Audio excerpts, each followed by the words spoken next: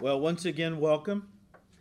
Good to see everybody. Of course, we have come here today, as we do every Sunday, but today's a special Sunday, the Sunday we celebrate the resurrection of Jesus Christ from the dead. And we say it almost every year, that the resurrection of Jesus Christ is the single greatest event in the history of the world. Many don't see it that way. It is. And it is the cornerstone of the Christian faith. You know, the resurrection of Jesus Christ has both eternal and practical implications for the Christian. Jesus told his disciples in John 14, verse 19, "Because I live, you will live also." Now, in saying that, the Lord wasn't just speaking of eternal life in heaven someday. He was, but not only that, but a life of victory and power on earth right now. The resurrection was never intended by God to be one day on a calendar. You know, a lot of people in our country call themselves Christians, and they celebrate the resurrection as one day on a calendar. God intended it to be an everyday dynamic way of life. So then what's the problem, you say? Why are so many Christians living in defeat when the Apostle Paul told us that we are more than conquerors through Jesus Christ, who loved us by dying and by rising from the dead? Well, I think that one author put his finger on the problem. He said, and I'm quoting him, "Every year people climb a mountain in the Italian Alps and stand at an outside crucifix. There they remember that the Lord Jesus died. A tourist noticed that a little trail led off from the shrine of the cross. He made his way down the trail, and to his surprise he found another shrine overgrown with brush. This shrine symbolized the empty tomb. Unfortunately, it had been neglected. Reflecting on the experience, the tourist said it reminded him of many Christians who stop at the cross and never proceed to the empty tomb," end quote. I think that this writer has put his finger on one of the greatest problems facing the church in America. Too many Christians are living, listen, on the wrong side of the resurrection. Now, by that I mean they believe that Jesus died for their sins. They believe that his crucifixion on Calvary's cross purchased their salvation. And so, because they believe, they put their faith in Christ and are saved. They're saved. The problem is that their Christianity focuses on the crucified Christ, but stops short of really focusing on the risen Christ. And again, don't misunderstand me. I'm not saying that they don't believe in Jesus' resurrection. They do. I'm just saying, no, they've never been able, from a practical standpoint, to move into all the fullness of what that life represents. When Jesus rose from the dead, that has incredible implications for us who are his people. We'll talk about that more in just a moment. But look, think of it this way. A lot of Christians are living between the cross and the resurrection. It's like the children of Israel being trapped in the wilderness. They were delivered from Egypt, and so in that regard, in a spiritual sense, they were saved, and they did believe in the promised land. They just didn't have enough faith to enter into it, Hebrews 3, verse 19 tells us. And so they were what we'll call, for a lack of a better term, in-betweeners. In-betweeners. A spiritual in-betweener is someone who is saved, in other words, delivered from Egypt. Egypt is the type of the world, right? But who hasn't gone all the way into the life of the Spirit, the promised land of the Christian faith. Spiritually speaking, this is a terrible place to be in. As someone has said, and I'm quoting, "These are the Christians who have too much of the Holy Spirit in them to allow them to be comfortable around worldly people, but too much of the world in them to feel comfortable around Spirit-filled Christians. And so they're stuck between two worlds," end quote. Unfortunately, many Christians wander aimlessly in a spiritual wilderness of carnality and compromise their whole Christian life. Their whole Christian life. How do you think about this? Likening this to Israel in the wilderness, right? You remember how many people came out of Egypt. It was roughly 2.5, 3 million. A lot of folks, right? Some of them were children, so anyone under the age of 20 we're not going to count. But of all the adults that came out of Egypt, Do you know how many actually enter the promised land? 2. Joshua and Caleb. Now, all the kids did, of course. But there's a lesson there. That just because a person is redeemed by the blood of the Lamb and has come out of Egypt, the world, and saved, doesn't mean that's all that God wants for their life. There's more. It's not just about coming out of the world and being saved. It's about entering into what we call the life of the Spirit, which is our spiritual promised land. The difference between living on the wrong side of the resurrection, guys, is the difference between the disciples. Listen now, the disciples' lives before and after Jesus rose from the dead. Turn to John 16. We'll be there in a couple of years anyways on Sunday morning. You might as well get a little preview. Don't get nervous. I'm just kidding. Good golly, Martha, he's going to be... No. But Jesus is talking now. They've left the upper room. They're on their way to the Mount of Olives, where he's going to spend the rest of the night before he's arrested and so on, right? But he's preparing them for what's coming. They're still thinking he's going to establish the kingdom, going to lead them in a battle with the Romans and establish the kingdom. They still got a kingdom mindset going on. And he's telling them, look, some stuff is coming that's going to make you I'm going to be taken from you. You're not going to see me. Then you're going to see me. And he's talking about being taken away from them in death and then rising from the dead, right? That's the context. So John 16, verse 19. Now, Jesus knew that they desired to ask him, and he said to them, "Are you inquiring among yourselves about what I said? A little while and you will not see me, and again a little while you will see me." We know what he was talking about. They didn't, okay? Verse 20, "Most assuredly I say to you, that you will weep and lament, but the world will rejoice, and you will be sorrowful, but your sorrow will be turned into joy."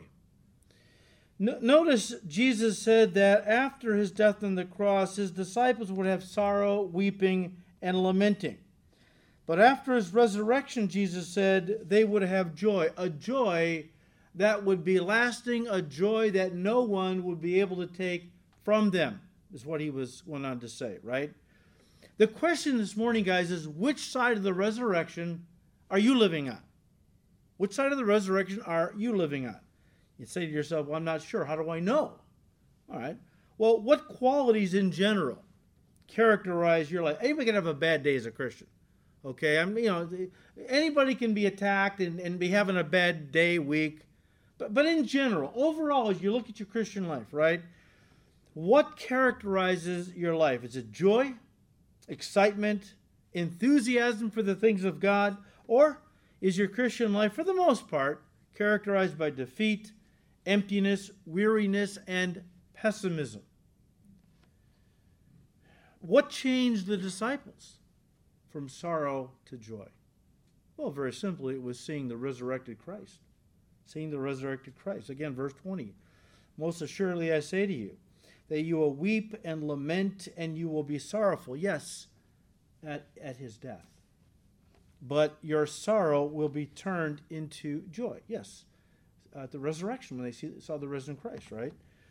The point I'm making, guys, is that too many Christians are living like Jesus is, still dead and buried, instead of alive and living in their hearts through the power of the Holy Spirit.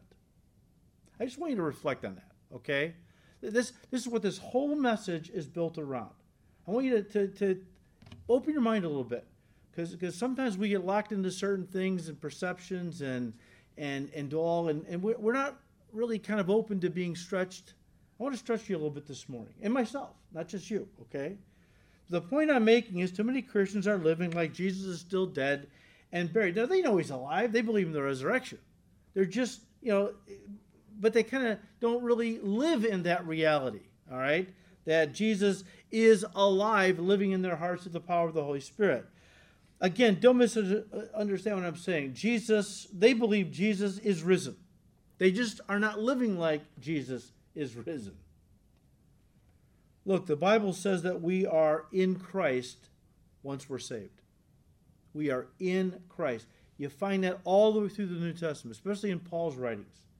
The fact that once you're saved, you are placed in Christ. It's called being baptized into Christ. The word baptism appears numerous times in the New Testament.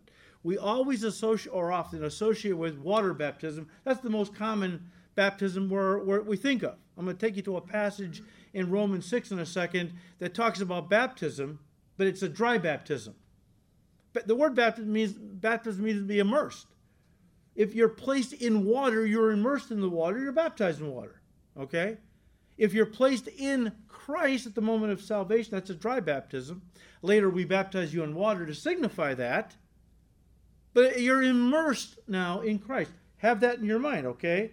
The Bible says we're in Christ once we're saved. And listen, everything that Jesus experienced, we have experienced because we are in him.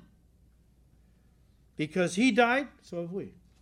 Because he was buried, so have we been buried with him. Because he rose from the dead, so have we been raised from the dead in newness of life. Turn to Romans 6.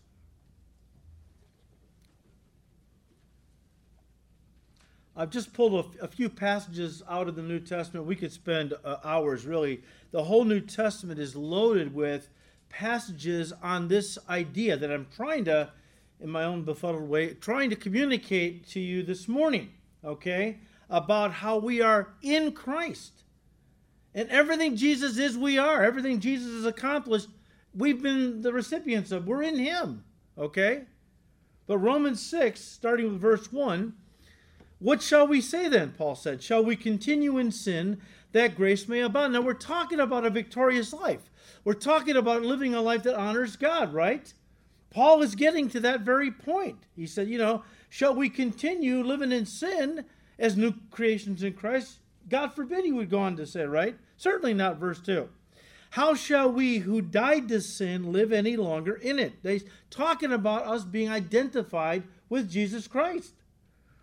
Or do you not know that as many of us as were baptized into Christ Jesus were baptized into his death? We're talking about an immersion into the body of Christ. Once a person gets saved, instantaneously, the Spirit of God takes us from the world, places us in Christ, and we have to understand that position. And this is what Paul is talking about. We are now in Christ, okay? We were baptized into Christ and therefore into his death. Jesus died physically, but we die spiritually, or, the old man, okay? Verse 4, therefore, we were buried with him through baptism into death, that just as Christ was raised from the dead by the glory of the Father, even so we should walk in newness of life. See, the resurrection of Christ is our resurrection. This is something that the New Testament writers wanted to communicate in a very straightforward way. Most Christians don't think of it, though. They don't think of it. You don't have to turn to Colossians. I'll have you turn to Ephesians chapter 1, though. But Colossians 2, verse 12, Paul said, buried with him in baptism. Well, sure, we're baptized into the body of Christ. It's a dry baptism, but then we do take people down to the lake or the pool or some source of water to baptize them in the water to signify that death and burial, and when they come up out of the water, that resurrection life. It's symbolic, okay? We were buried with him in baptism, in which you were also raised with him through faith in the working of God who raised him from the dead. So we died spiritually, but rose spiritually from the dead. Ephesians 1. You guys got to underline this maybe today sometime. Ephesians 1, the verses I'm going to quote you, I think are some of the most powerful in the New Testament, especially on this subject, okay? Let me read it to you. Ephesians 1, verse 17. That the God of our Lord Jesus Christ, the Father of glory, may give to you the spirit of wisdom and revelation in the knowledge of him, the eyes of your understanding being enlightened, that you may know. Let me stop there. This is what a lot of Christians don't know. I don't know why it's in the Scripture, but the Scriptures, I don't know why they don't know it.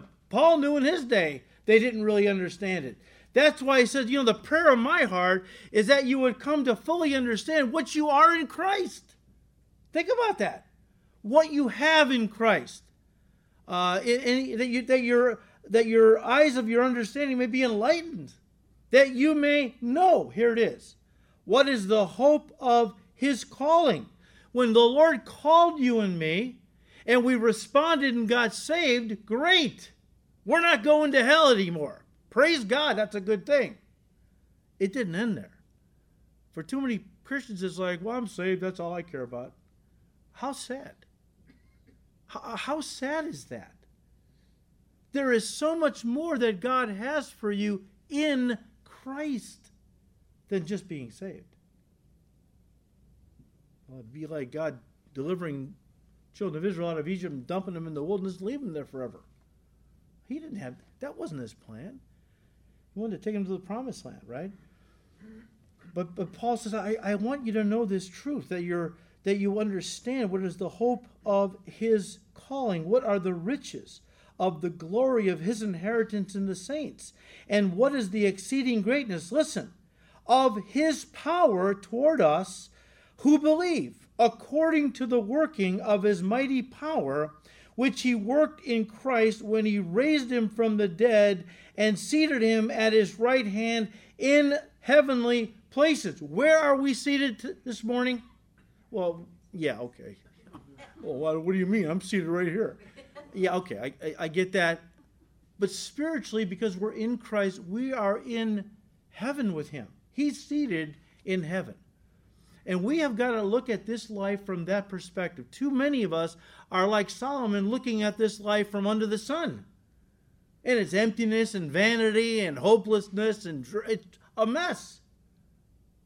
Our political eyes are way too focused under the sun. No wonder Christians are depressed. No wonder Christians have no joy. Get your eyes off of what's going on politically in our country. And get up in the heavenlies with Jesus and look down upon this life from an eternal perspective. And realize that we're in heaven with the Lord already. It's just a matter of getting the rest of us up there. Okay?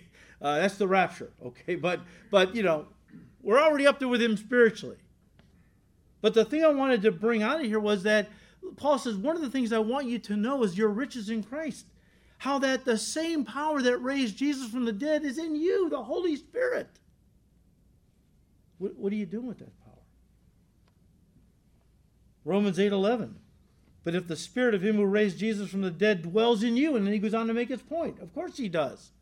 That's what it means being born again. The Spirit of God lives inside of us. The same Spirit, Paul said, that raised Christ from the dead. The same power. Now, what did Paul say in Philippians 3, verse 10? I want to know this power. The power of his resurrection. Yeah, you can't divide Christ up into little segments and only take what you want. So Paul goes on to say, and the fellowship of his sufferings, because that's what it means to be a Christian. We follow what Jesus' footsteps. But I want you to key in on Paul. So I want to know the power of his resurrection.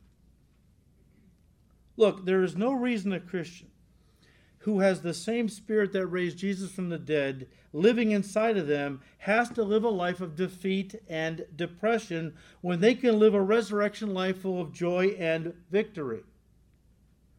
So why are they? Why are they living like defeated people? Like Jesus never did rise from the dead. Again, the reason is too many Christians don't live a resurrection life is because, as we have said, they're stuck between the crucifixion and the resurrection. They're stuck in a spiritual wilderness. Or in other words, they've applied the truth of the cross to their lives by faith, and they're saved. But they've never applied the truth of the resurrection to their life by faith, where they are now living in spiritual power and victory. And again, guys, to use one more time, it's the same place, spiritually speaking, that Israel found itself in the wilderness. God, having delivered them out of Egypt through the blood of the Lamb, Moses being a type of Christ, led them out, right? And now they're in the wilderness, saved but carnal. That's what the wilderness represents. When Christians are in a wilderness, spiritually speaking, It's a place of carnality, compromise, murmuring, complaining, never trusting God, always complaining about what they don't have, never thanking God for what he's given them. You read the Old Testament account of the children of Israel in the wilderness, right? Moses finally said, God, I quit. These aren't my kids. Why do I got to put up with their constant complaining? But they believed in the promised land, Israel did. But read the book of Hebrews, how it talks about how they were too carnal and full of unbelief to trust God to bring them into that place of blessing and victory. Problems are too big. There's big giants. There's giants. We saw them. God wants to kill us. No, that's stupid. You know what? Christians make these dumb, God doesn't love me. Why? Because he didn't let me get that job. Well, maybe he's got something better for you. I got a story I'll say for another time, but about Christians kicking doors in when God closed them, because I'm convinced he wanted to redirect them to something better. And so finally God said, if that's what you want, have at it. Destroyed their marriage, destroyed their walk. We have to understand, we have to trust God. A wilderness is a place where you don't trust God. You trust in your own instincts and so on, right? As Christians, we believe in the promised land. What does that mean? Well, it's what Peter talked about. 2 Peter 1:4? In Christ we have exceedingly great and precious promises. That's our spiritual promise. What is it? All the promises God has given to us in the New Testament. You ever see one of those little promise books?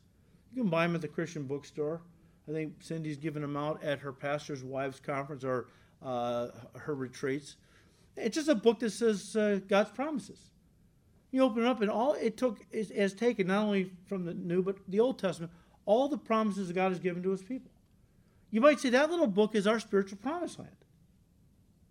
Now, does every Christian walk in those promises? No. In fact, many don't. But we enter our spiritual promised land when we apply the resurrection of Jesus Christ to our lives by faith and enter into the life of the Holy Spirit, where we now begin to experience. That's the key word, experience. Aren't you tired of your Christianity being theoretical? Don't you want it to be actual and experiential? I don't know about you. I love biographies. I told you that. The problem with biographies is, of great men and women of God, okay? Problem with biographies is after a while you get tired of living vicariously through other people's experiences.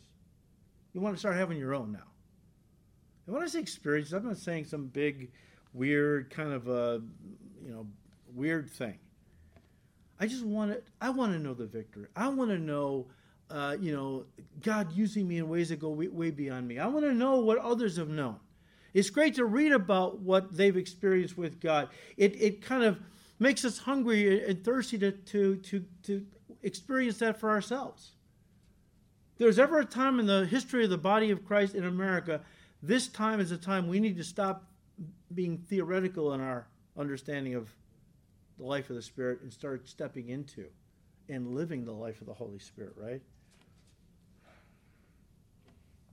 At one point, Israel entered the promised land by faith. Read the story again. God parted the Jordan River, and they walked through on dry ground into the promised land. They entered by faith, okay? And once they were there, they began to experience fruitfulness, blessing, joy, and victory. Because now they had entered into that place where God had always wanted to bring them. You might say it's the perfect will of God. A lot of Christians are, they're not living wicked lives. They're just not living a life that is exactly where God wants them to be, life of the Spirit. I do believe there's such a thing as God's permissive will and God's perfect will. A lot of folks disagree with that. I really believe that. A lot of Christians are living in God's permissive will. But what about God's perfect will? About being in the life of the Spirit and all that means. And again, study Israel in the promised land, right? Let me put it this way. living in the spiritual wilderness and not in the promised land, or, as we have put it, living on the wrong side of the resurrection, is like living your Christian life stuck in Romans 7 and then never entering into Romans 8. Okay, so what does that mean? Turn to Romans 7. We're not going to study the whole 2 chapters, but because this definitely goes along with what we're talking about, okay? Let me say it again. Living on the wrong side of the resurrection is like Christians who are stuck in Romans 7 but never entering into Romans 8. In Romans chapter 7, Paul talks about the classic battle every Christian believer faces with regard to overcoming their fallen nature and walking in victory, is the idea. In Romans 7 verse 19, Paul said, I want to do, he's recounting his struggles at one point in his life. He said, I want to do what is good, but I don't. I don't want to do what is wrong, but I do it anyways. Now I'm reading out of the NLT. In like the New King James, Paul says, look, I want to obey God's will. I don't want to disobey God. I find that I often do that, though. I don't want to do what's wrong, but I find that I do that, okay, oftentimes. Verse 22, I love God's law with all my heart, but there's another power within me that is at war with my mind. This power makes me a slave to sin, to his fallen sin nature is what he's talking about. That is still within me. Guys, Romans 7 is a chapter of defeat and ends with a cry of defeat. O wretched man that I am. I don't want to fail, but I do. I want to honor God, but I often don't. O wretched man that I am, and so on. Now you turn the page, the next chapter, Romans 8, is a chapter of victory and ends with a cry of victory. We are more than conquerors. You say, what happened? How did Paul go from miserable failure to glorious conqueror so quickly? All right, here it is. In chapter 7, Paul uses the personal pronoun I and me, listen, 46 times. I and me 46 times. The focus of chapter 7 is self. Self. It was Paul's testimony of when he tried to defeat sin in his life through his own strength, raw determination, and hard work. And this is why it's a chapter of defeat, ending with a cry of defeat, O wretched man that I am. But chapter 8, a tremendously uplifting and victorious chapter, the key word in chapter 8, you probably guessed it, is the word Spirit, as in Holy Spirit. The word Spirit appears in Romans chapter 8 23 times, more than any other chapter in the New Testament. In fact, in the whole Bible. And that's why it's a chapter of victory and ends with a cry of victory. We are more than conquerors. Let me paraphrase. Through what Jesus did and the indwelling Holy Spirit living inside my heart. Guys, this is an absolutely critical principle for victory in the Christian life. And one that is stated directly or indirectly throughout the entire Bible, both Old and New Testaments. Here it is. The battle belongs to the Lord. The battle belongs to the Lord. This is a principle that we all must remember when it comes to victory over whatever difficulty, bad habit, or problem we're facing. The battle belongs to the Lord. And listen, He alone can give us victory. Which means He wants us not to put our confidence in our own strength to be victorious over the enemies we face as Christians in our Christian life, but to rely solely on the Spirit's power. We've talked about this. In other words, He doesn't want you to make Him promises to try harder. I'm going to try harder this year, God. New Year's resolutions. Those are lame. Because New Year's resolutions are promising God in your own strength to overcome areas of your flesh. You cannot use the flesh to conquer the flesh. We've talked about that ad nauseum. All right? You cannot try harder. Abide longer, yeah. in Christ, because the battle belongs to him who lives inside of us through his Holy Spirit. But, I'm going to try harder this year, Lord, to give up smoking or drinking or watching pornography, right? You might mean well, but as Jesus told Peter, who made him promises he couldn't keep, the spirit is willing, but what? The flesh is weak.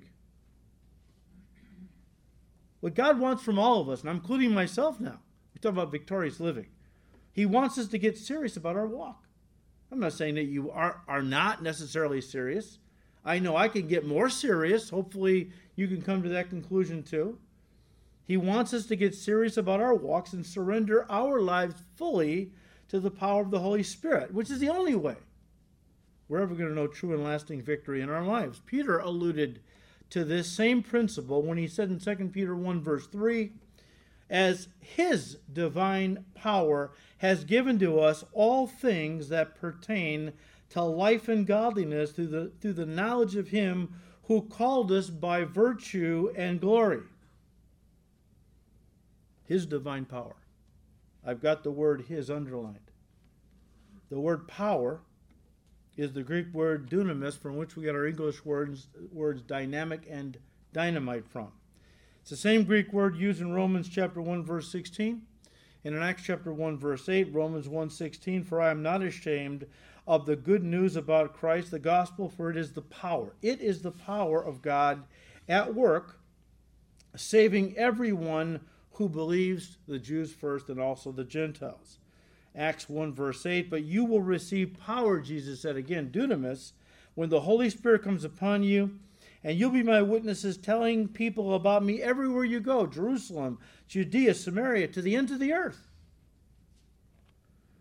The same power that saved us is the same power that equips us for service, and the same power, the Holy Spirit, that conforms us each and every day into the image of our Savior, 2 Corinthians 3:18 tells us. In other words, guys, it's the power that gives us total victory over our fallen, sinful nature to make us all that God wants us to be, and the first thing on the list is victorious.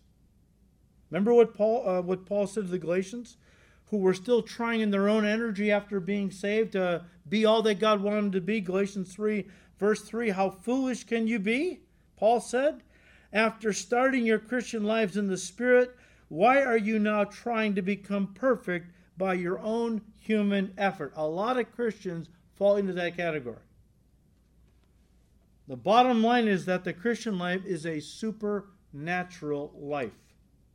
It's not a glorified self-help program where God's going to give you a little kind of push over, I just need a little help, Lord, getting over this wall, okay, where I can land on the other side and have victory and be fruitful and so on. I just need you to give me a little push. God, that's the mindset.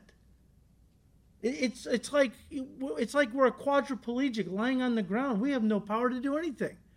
I hate to put it this way, the Lord has to kind of pick us up and throw us over the wall, because that's the only way we're getting over that wall that is marked by defeat. And so the other side is victory. It's the spiritual promised land that we all want to eventually enter into. I love Ephesians 3:20. You have to write it down. You know it, most of you. Now all glory to God, who is able, through his mighty power at work within us, to accomplish infinitely more than we might ask or think. The idea of God's mighty power at work within us is, of course, a reference to Jesus Christ living in us through the indwelling Holy Spirit. John 14, verse 18, I will come to you through the Holy Spirit, right?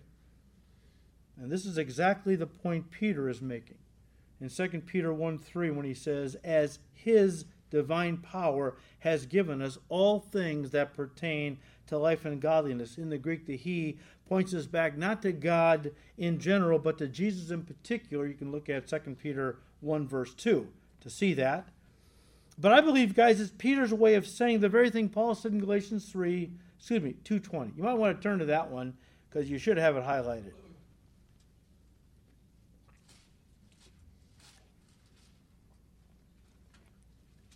Again, Galatians 2:20 is one of the crux verses with regard to this whole subject about living a victorious life. Galatians 2:20.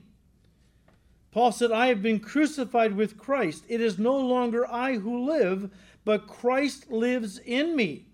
And the life which I now live in the flesh, in this human body, I live by faith in the Son of God who loved me and gave himself for me. Guys, the power to live the Christian life doesn't come from a principle.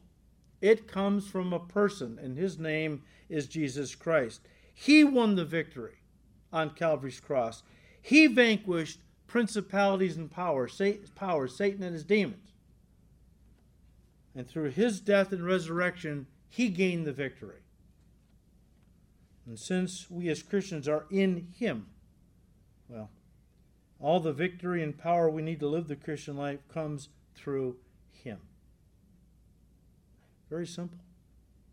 It is not a very deep, profound point. It's basically Christianity 101. The life that God is calling you to live is not a life you can live in your own strength. It's a supernatural life. And the sooner we get that through our heads and stop trying to live a supernatural life in the energy of our natural attributes, the quicker we're going to be victorious.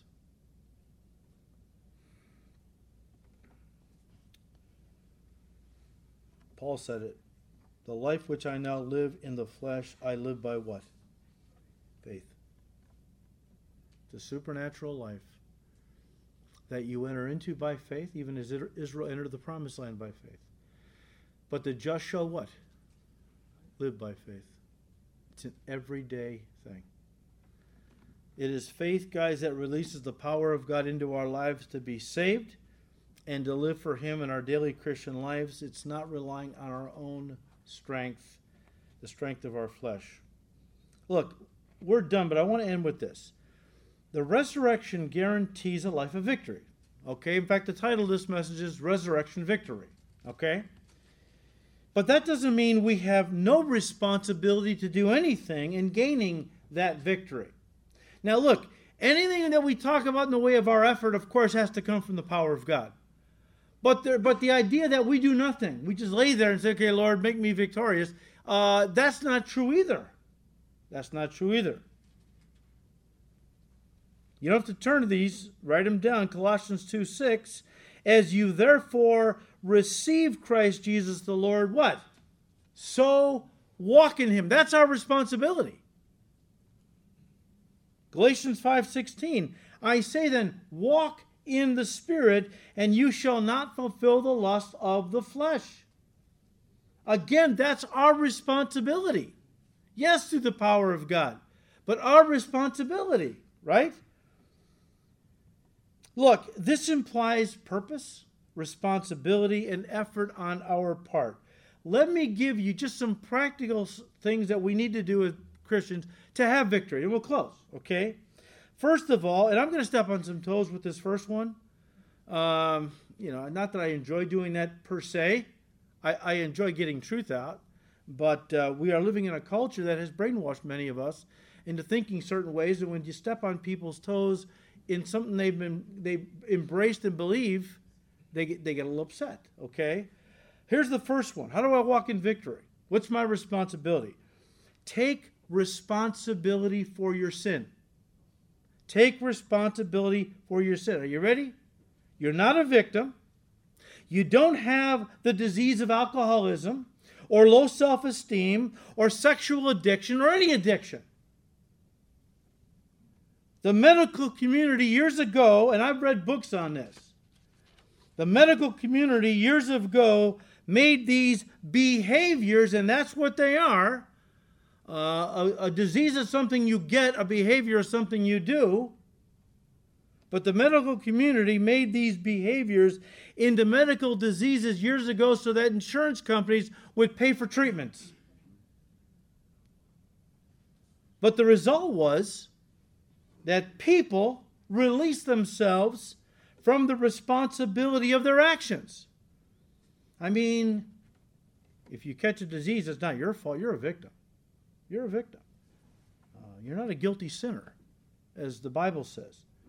The Bible never talks about the disease of alcoholism.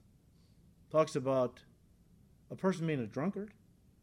Somebody has said, who was an alcoholic at one time, who got victory in Christ, they said, if alcoholism is a disease, it's the only disease you can give yourself and get cured of at will. At will. I'm not saying that some people don't have a propensity to certain drugs or even alcohol. But we all have a propensity towards some sin.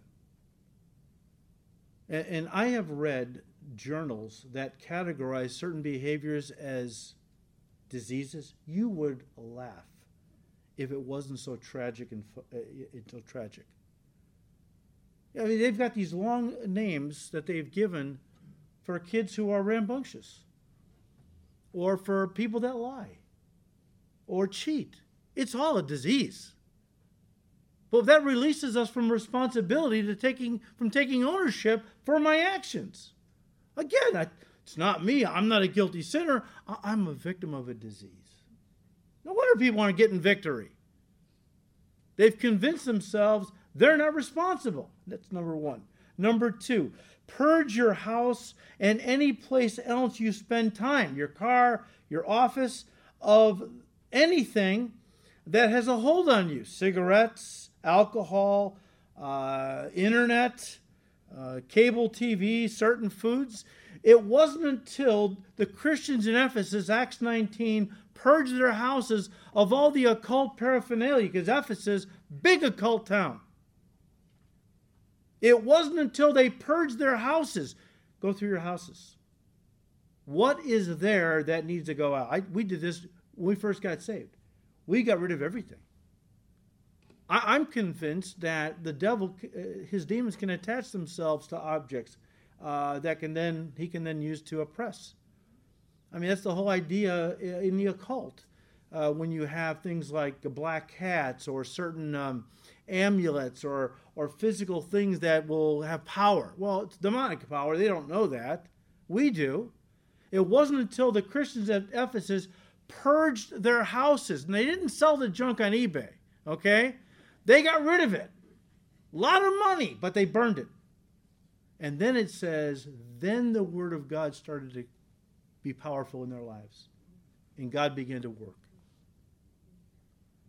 Number three, plan your day ahead of time, where you're going to go or not go, and then stay on your schedule.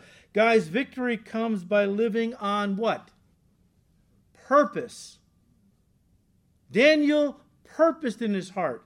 He wasn't going to defile himself with the king's food. He purposed in his heart he was going to walk in victory, and by God's grace he did. And plan your escape right now before it ever happens, what you're going to do if you're tempted. I'm convinced Joseph in Genesis had planned a long time before Potiphar's wife grabbed him by the coat and said, "Come and lay with me." He was a godly young guy, and he had purposed, if that was ever going to happen, he was going to run for his life, and he did.